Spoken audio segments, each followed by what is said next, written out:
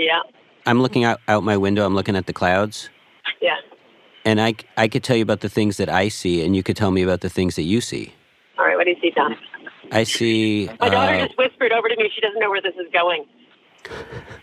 But I know where this is going. Wait, why? What? Going nowhere. No, this is two friends sharing their, what they Going see in nowhere. the clouds. Nothing wrong with that. Why does it have to go somewhere? Okay, now what I see is a wheelbarrow full of what looks like teddy bears. What do you see? I see just a gray cloud. Oh, that's not good at all. Very bad sign. I come from Lithuanian stock, and we're cloud readers. We see prophetic visions in the clouds. Did you know that? That's why I wanted to trick you into looking at the clouds so that I could tell you your future. Yeah, I should have seen that coming.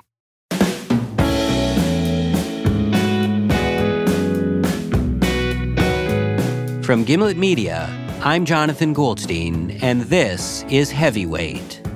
Today's episode, Bobby.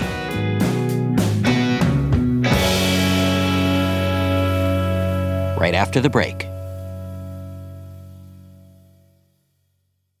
Psst. Hey, I have a secret. I use Secret Whole Body Deodorant because more than just my armpits stink. Oh, can I use it where my bra rubs under my... Oh, yeah. And what about down there? My... Totally. 4 out of 5 gynecologists would recommend it. So I tried it, and now I get 72 hours of freshness. From my pits to my... Ooh, I love that it's a spray. Me too. And it comes in sticks and creams too. Go get your Secret Whole Body Deodorant. When you need mealtime inspiration, it's worth shopping Kroger, where you'll find over 30,000 mouth-watering choices that excite your inner foodie. And no matter what tasty choice you make, you'll enjoy our everyday low prices, plus extra ways to save, like digital coupons worth over $600 each week. You can also save up to $1 off per gallon at the pump with fuel points. More savings and more inspiring flavors make shopping Kroger worth it every time. Kroger, fresh for everyone. Fuel restrictions apply. All right, go ahead, Jonathan. We're rolling. Thanks, Bobby. Bobby Lord is my music composer and sound engineer. Each word I lay down goes through Bobby's complex network of accelerometers and acorn tubes. Jonathan, I don't think acorn tubes have been used since World War II. Can I get a schmear of music here, Bob?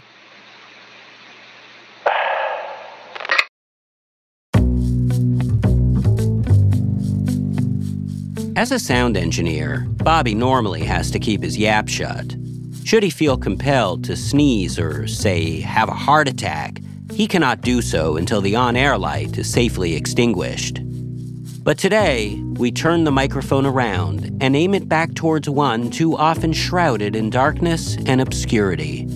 Today, we tell Bobby's story, the story of the greatest public embarrassment of Bobby's entire musical career.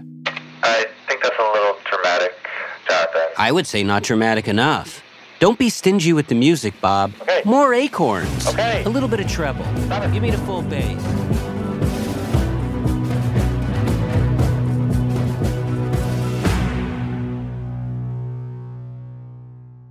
Bobby joins me in the studio and tells me how his love of music first blossomed back in middle school, around the time he met a boy named Jake.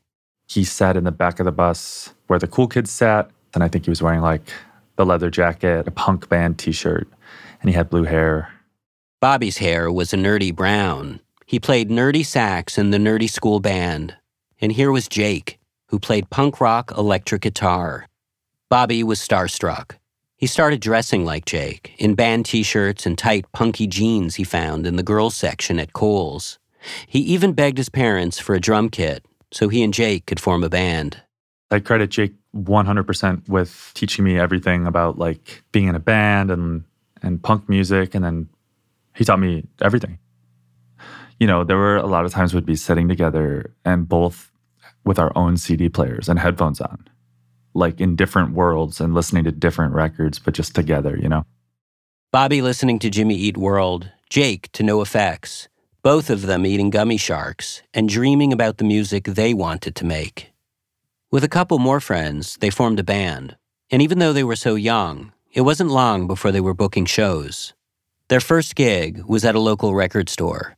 I was super, super nervous. And I was kind of just trying to hide behind my drums. But Jake just kind of has this like British punk rock sneer, singing in this snotty little kind of punk singing voice and like looking very cool with his bass. This is a song of theirs called None Divided. Bobby, age 13, is on drums, and Jake, age 12, is singing. Looking at this world today, where all I see is suffering. Now, I don't know how old the guys in Green Day are, and I don't particularly like Green Day, but if you told me this was Green Day, I'd say, hey, Green Day's not as bad as I thought they were. That's how good Bobby and Jake were, even as children. And through their teens, Bobby and Jake continued booking gigs. The dream was to live off their music. But after college, it became clear they'd need day jobs. So Bobby found one as an audio engineer at a Chicago advertising agency. Bobby was company man by day, punk by night, until one morning in the spring of 2014, when his worlds collided. I came into work and my boss said, we have an ad that I need you to sing. And I said, sing? Sing. But not like Sid Vicious or Joey Ramone, or that guy who screams in that song at the beginning of CSI Miami, because those guys never sang advertising jingles for McDonald's, which was exactly what Bobby was being asked to do. The creative in charge, a guy named Tim, knew that Bobby was a musician, so he asked Bobby to record the demo track for an ad he was working on. He wrote a song called Random Red Couch, and they had shot all this footage of hipstery looking models holding like McDonald's bags of food and kind of like dancing on this couch, this red couch.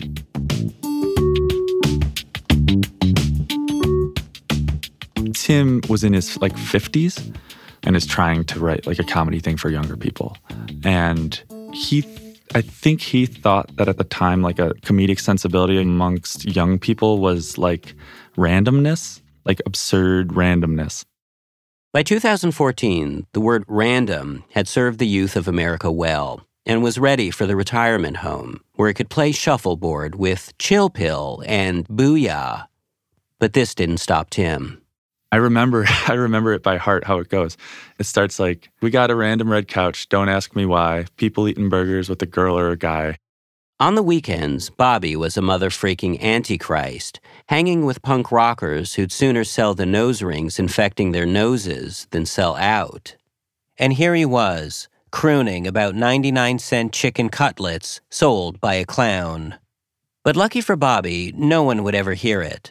Random Red Couch was just a demo, one of many ideas circulated internally that never got greenlit. Things got killed all the time. So I never thought that the thing would get made. But every step of the way, we just kept hearing that it's not getting killed, it's not getting killed, it's still going. And going, and going. Random Red Couch was like this unstoppable, unkillable monster. For whatever reason, Bobby's bosses were ba-da-ba-ba-ba, loving it. And so, Random Red Couch was suddenly greenlit. Bobby Lord was now the voice of a national advertising campaign for McDonald's. And this is where it became not fun because it starts to air and like it played a lot. McDonald's bought so much airtime that during the 2014 NHL playoffs, Bobby says he couldn't walk into a bar without seeing the ad. It was everywhere. And from the moment it started airing, Random Red Couch was immediately and universally and passionately reviled. A good illustration of how hated this ad is that it was on McDonald's official YouTube channel, and it got so extremely ratioed with thumbs downs and negative comments that they took it off their own page. Like, the hatred and the vitriol on Twitter about this ad was, I've never seen anything quite like it. Like, Can you read some of those tweets? Yeah. One sec. Okay. That McDonald's Random Red Couch commercial is annoying as hell. There better not be a Random Red Couch in jail after I stab the writers of that horrendous commercial. Hey, McDonald's, if I see the Random Red Couch commercial one more time, I'm going to kill someone and the blood will be on your hands. I want to kill the Random Red Couch. Fuck your Random Red Couch. Everyone involved with the writing, performing, and recording of this Random Red Couch McDonald's jingle should be rounded up and executed. Wow. That's really harsh. People on the internet are mean. I know. At this point, I'm so amped up on all the reviews/death threats, I can't wait to experience the ad for myself. I don't think I've ever wanted to click on a link more in my entire life. Oh, man. I'm so excited. Okay, here we go. Shit. Okay. We got a random red couch. Don't ask me why. People eating favorites with a girl or a guy. We got a random red couch. Pull up a seat. You don't want to be the one with nothing to eat. We got a random red couch. Flabbergast your friends with the McDonald's bag. It never ends. McChicken, McDouble, beef and cheese galore. Now that's the flavor of dollar menu and more. On a random red couch.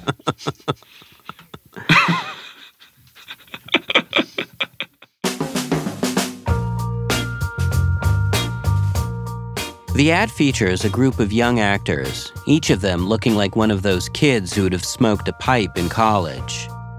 They dance about with the desperate energy of hostages in a hostage video, who, instead of being forced to recite from cue cards, are being forced to eat, laugh, and gaze flirtatiously at cheeseburgers.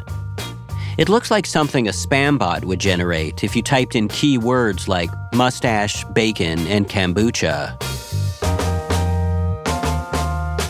Pandering yet clueless, chummy yet dead-eyed, Random Red Couch is a paradox wrapped in a sofa. Point of fact, I hate it, and yet. Can I listen to it again? Yeah, sure. We got a random red couch. Don't ask me why. People eating favorites with a girl or a guy. Got a random red couch. Pull up a seat. Which, by the way, a couch is a seat.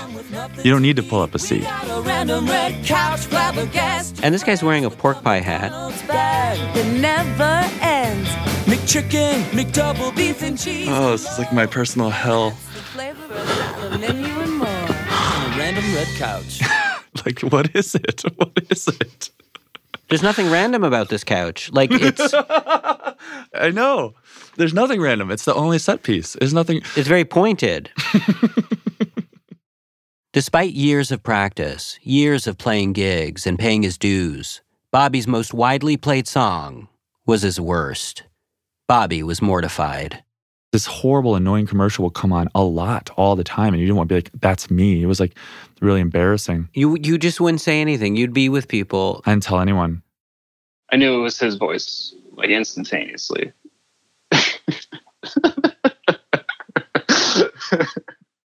This is Bobby's oldest, coolest, bluest-haired friend, Jake. As embarrassed as Bobby was about the ad, he was especially embarrassed that Jake might hear it. Then he'd not only lose his punk cred, but also the respect of the person who taught him everything about music in the first place.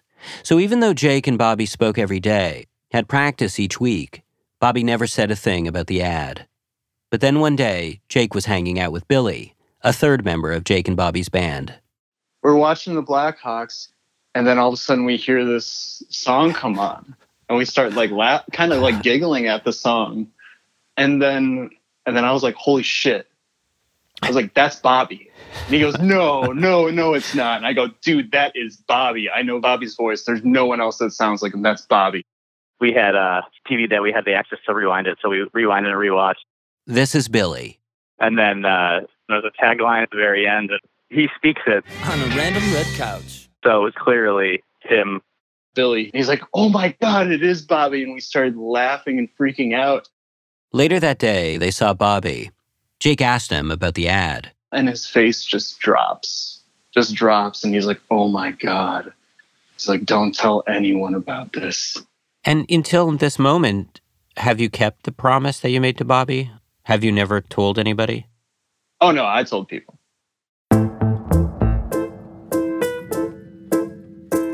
Of course Bobby's best friend and bandmate was going to dine out on Bobby's humiliation. And so, group texts were sent, links were forwarded, and everyone laughed. For Bobby, it was a huge embarrassment. But the thing that's outlived that embarrassment is a lingering question. What the hell happened?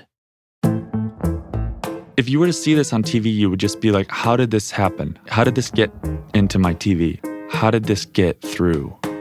At the time, Bobby was a kid in his early 20s, the lowest on the ladder with no visibility into how the ad got greenlit.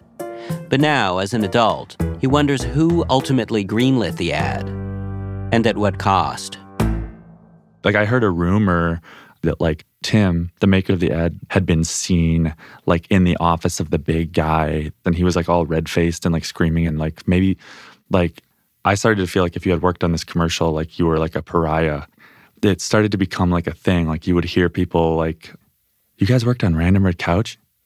How's Tim's career doing? I don't know. I would like to know. He was a super, super nice guy. He would always wear, like, a low baseball hat and glasses. And he talked like this, like real quiet, kind of like a stoner. Random Red Couch, right? This is Tim. It's all coming back to me now. Unfortunately. Tim's now retired, but he was in advertising for over 2 decades. From Office Max to Budweiser, Tim's worked on tons of successful campaigns. But I'm calling to talk about his least successful one. I ask if he would rewatch the ad with me while offering a running director's commentary, and Tim says yes. He is a super, super nice guy. We got a random red couch, don't ask me why. People eating favorites with a girl or a guy. Got a random red couch, pull up a seat. That's terrible. You don't want to be the one with nothing to eat. We got a random red couch, flabbergast your friends. It never ends. McChicken, McDouble, beef and cheese galore. Now that's the flavor of dollar menu and more on a random red couch. It is the worst commercial ever made. Like Joe Cocker wouldn't have made that good. Random Red Couch is pretty bad, but is it the worst McDonald's commercial ever made? Isn't that McDonald's hamburger delicious? Is it worse than this McDonald's ad from the 1960s, in which Ronald McDonald leaps out from behind a bush to accost a child on the street? Mom told me never to talk to strangers. But I'm Ronald McDonald. Here, I'll prove it. I'll give you 3 more hamburgers. I'm not even sure Random Red Couch is the worst McDonald's jingle ever. Can it be worse than this one for Chicken McNuggets? I'm into nuggets, y'all. I'm into nuggets, y'all. I'm into nuggets, y'all. Can it be worse than a pre-George Costanza Jason Alexander prancing down the street in pastel colors, singing about the virtues of the McDLT? I'm talking quarter pound of beef on the hot, hot side. And the hot stays hot. The new McDLT. The McDLT. No more would beef and lettuce have to commingle. Through the miracle of a double styrofoam clamshell, the beef stays hot, the cool stays crisp. Put it together, you can't resist. McDLT. Is Random Red Couch really worse than all that? We got a random red couch, don't ask me why. Yes. Yes, it is. All those other ads might be forgiven due to their moment in cultural history. The pre-stranger danger atmosphere of the 60s, the delight in styrofoam and sherbet-colored blazers of the 80s. But Random Red Couch is free from cultural excuses, a monolith of bad taste that rejects any context. I didn't actually think what I had written was ever going to see the light of day, but I was trying to get an assignment off my plate. It turns out that just like Bobby, Tim also thought Random Red Couch would be killed. He'd never written a jingle before and was confused about why he was asked to write one now. Nonetheless, I think I might have been let go because of that commercial. Are you kidding? It wasn't explicit like that, but it was a thing where I had just heard through a couple of friends there that it had to have some influence on the decision. How long after the Random Red Couch were you let go? I would say within months. Huh. Yeah. That was the end of a chapter for sure. After 25 years at the agency, Tim was fired, perhaps for something that wasn't even his idea in the first place. But if Random Red Couch wasn't Tim's idea, whose was it? Who ultimately gave Random Red Couch the green light? Super, super nice to the end, Tim hesitates to name names. But it's not long before he's singing like a young Jason Alexander. Kathy. I had become good friends with Kathy, who I was working with on it, and she was the creative director, and there wasn't a lot of oversight, and she kind of pushed it through. While Tim was above Bobby, Kathy, apparently, was above Tim. Rung by rung, I was climbing a ladder of blame, to find out who bore responsibility for the abominable and random Red Couch.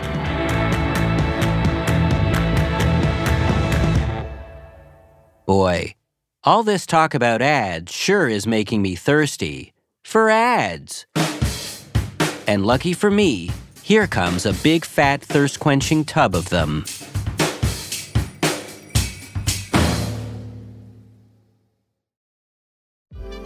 eBay Motors is here for the ride.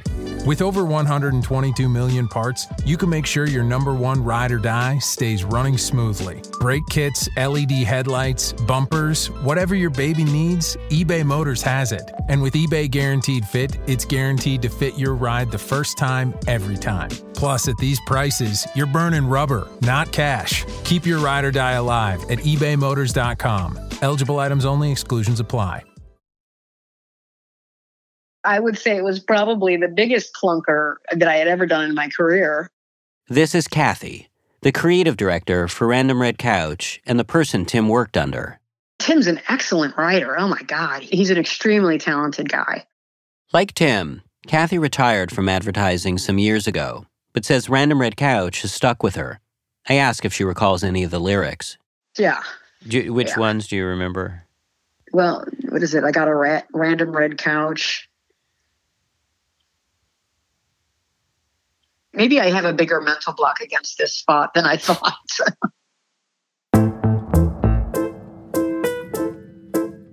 According to Tim, Kathy had approved the Random Red Couch. But according to Kathy, it wasn't as simple as that. As a creative director, you have a handful of bosses and people reviewing the work. Just when I think I've reached the top step of the blame ladder, Kathy tells me that she never had the authority to greenlight.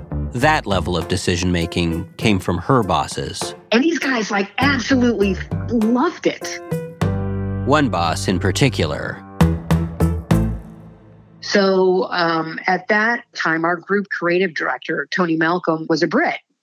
And he really wanted to use a song. You know, he had a lot of success with that in the London market. And he wanted to do a song like The Ants Come Marching Home. And I'm like, Tony, we can't do a song with ants for a McDonald's commercial. That's, they definitely have their list of no-goes, and insects of any kind is a no-go with McDonald's. Right. He definitely wanted to shake things up. You know what? You should try reaching out to Tony. And he's a super nice guy. Really super nice. I did a commercial that was called Just Passing By in the UK. This is Tony, Kathy's boss. And Just Passing By was a poem Tony wrote for McDonald's in England. After it aired, actual sales went up 500%, and so Tony was offered the job in Chicago. The whole poem started saying, the labourers and cablers and council motion tablers were just passing by. Then the gothy types and like their coffee swathy types were just passing by. Those on their own whilst on the phone, dunking McNuggets and having a moan were just passing by. The driving through with hungry crew who just pulled off the A32 were just passing by. And the IT bot. So how did this happen? How did Tony go from crafting odes to rival Wordsworth to... We got a Random Red Couch. Don't ask me why. Tony explains the genesis of Random Red Couch. He'd wanted a song that was funny, but funny in a uniquely American way. I think there's a brashness to American humor. There's no subtlety in it, and there's no intellectualism in it. It's just very bawdy and very funny. I think it is probably, a British psyche thing. We're very reserved and, less likely to shout. And when I first came to Chicago, what I realized is culturally we're very different, especially in humor terms. You know, the improv scene, Second City, and I remember Kathy was a big fan of a program called Between Two Ferns. So instead of two ferns, Tony thought, one couch. What could be more American than sitting on a couch? Tony hoped to achieve the so bad it's good aesthetic of Between Two Ferns, but Random Red Couch stalled at so bad it's bad. In general, though, Tony is right about British and American comedy. They're nothing alike. Whereas British humor has a U in it, American humor has no U. And whereas the American office is funny, the British office, I don't know what they're saying. Having not been raised with American comedy the way Americans and Canadians are, Tony made a leap of faith. Random Red Couch seemed to have all the hallmarks of American comedy. It was shouty, stupid, and in your face. Tony might just have missed some of the subtleties. And to be honest, as Tony performs a post-mortem, it still feels like something might be getting lost in translation. If you take the music out and just put a great voice in there, Morgan Freeman, for instance, would have been ideal, and he'd have just invited you to join him in a beef burger or some very, very tasty offerings. He's got that sort of gravitas. It would have been Random Red Couch. Pull up a chair.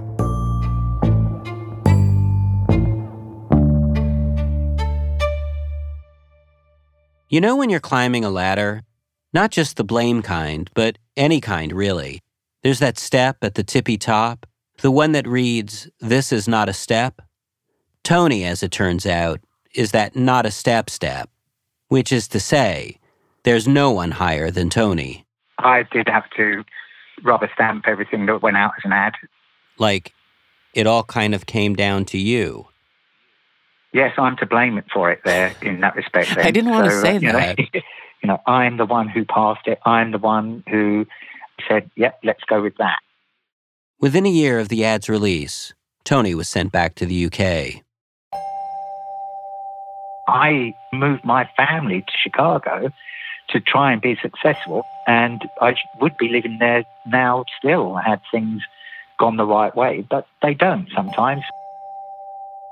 Although Tim and Kathy are no longer in the ad business, Tony is. And in general, it's been pretty good to him. For one thing, it's allowed him to buy a 13th century chateau, which is French for castle. But this is a quite modest chateau. Tony's been learning all about the history of his humble fortress and is even writing a book about it, filled with fun facts like this one about the stairway in his turret. If you're going up it, it goes anti-clockwise. And so if the people attack your castle, your chateau, and they start to come up the turret, then they will struggle to swing their sword in their right hand. You're coming down clockwise, and you can have a full swing, and these people, their swing is being restricted by the fact the stairs go up anti-clockwise. Anti-clockwise. That's what we here in the US of A call counterclockwise.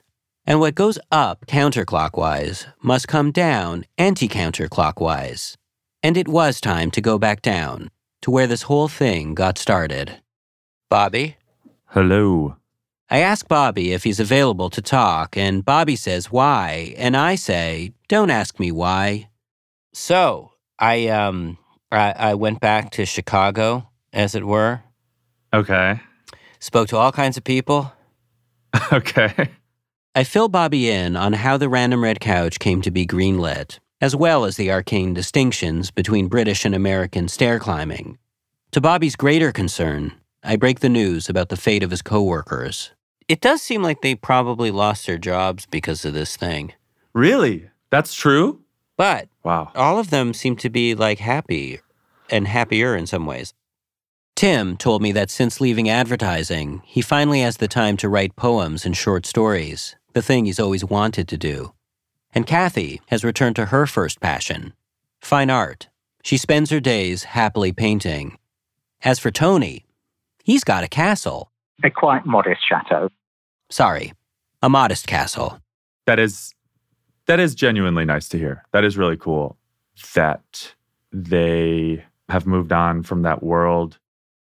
For Tim, Kathy, and Tony, all the campaigns are now a blur. There's one thing, though, that they do hold on to. Tim used to come in and we'd sit there and chew the fat and laugh.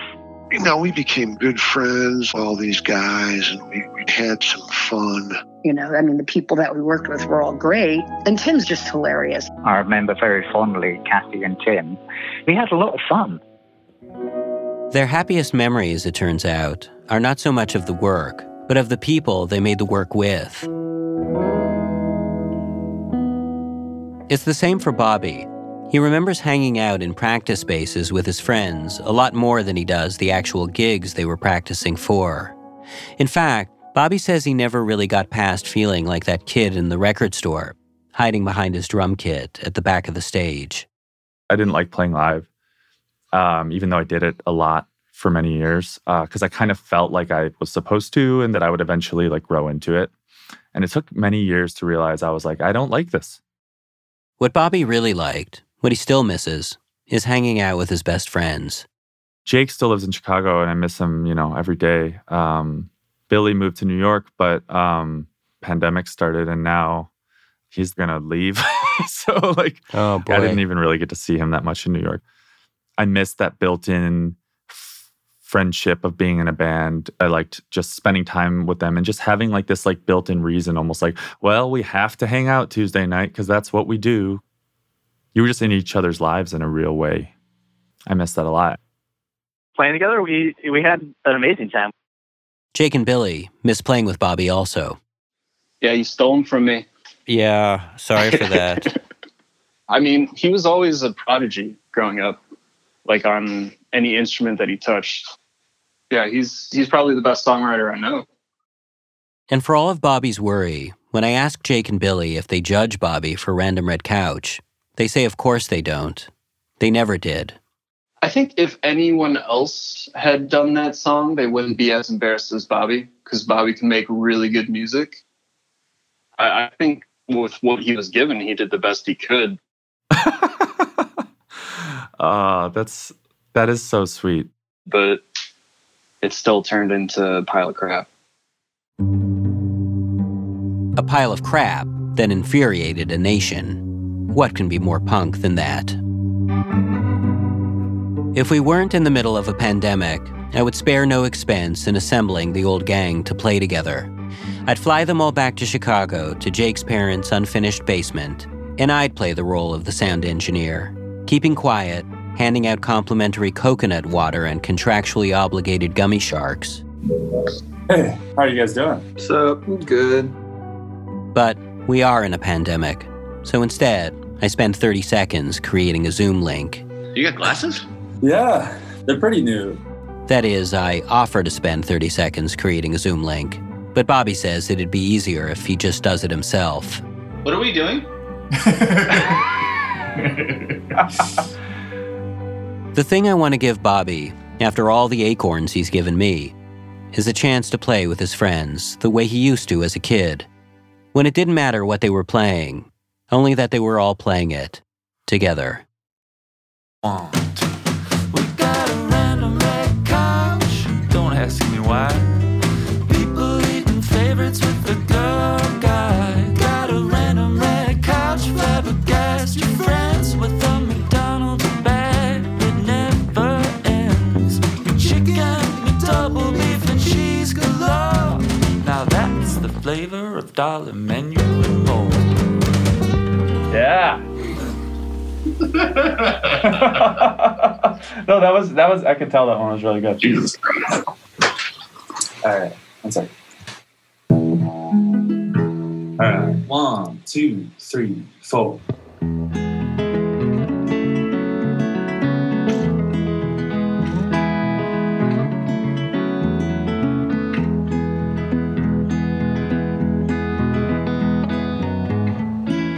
Now that the furniture's returning to its goodwill home, with dishes in last week's paper, rumors and elections, crosswords and unending war. on every door pulled shut. Now that the last month's rent is scheming with the damage deposit, take this moment to decide if we meant it, if we tried. I felt around for far too much, the things that accidentally touched. This episode of Heavyweight was produced by Stevie Lane, along with me, Jonathan Goldstein. Our senior producer is Kalila Holt. Special thanks to Emily Condon, Alex Bloomberg, Chris Neary, Nazanin Rafsanjani, Phoebe Flanagan, Nabil Cholampot, Jake Anderson, Billy Klein, and Jackie Cohen. The titular Bobby Lord mixed the episode with original music by Christine Fellows, John K. Sampson, Michael Hurst, and he himself, the eponymous Bobby Lord. Additional music credits can be found on our website, gimletmedia.com/heavyweight. Our theme song is by The Weaker Thans, courtesy of Epitaph Records. Follow us on Twitter @heavyweight or email us at heavyweight@gimletmedia.com. We'll see you next week. Said already anyway, sun and empty, with parallelograms of light, sun and empty, on walls that we repainted white, sun and empty room, sun in an empty room, sun in an empty room, sun in an empty room, sun in an empty, take 8 minutes and divide, sun in an empty, by 90 million lonely minds, sun in an empty, and watch a shadow cross the sun in an empty room. We don't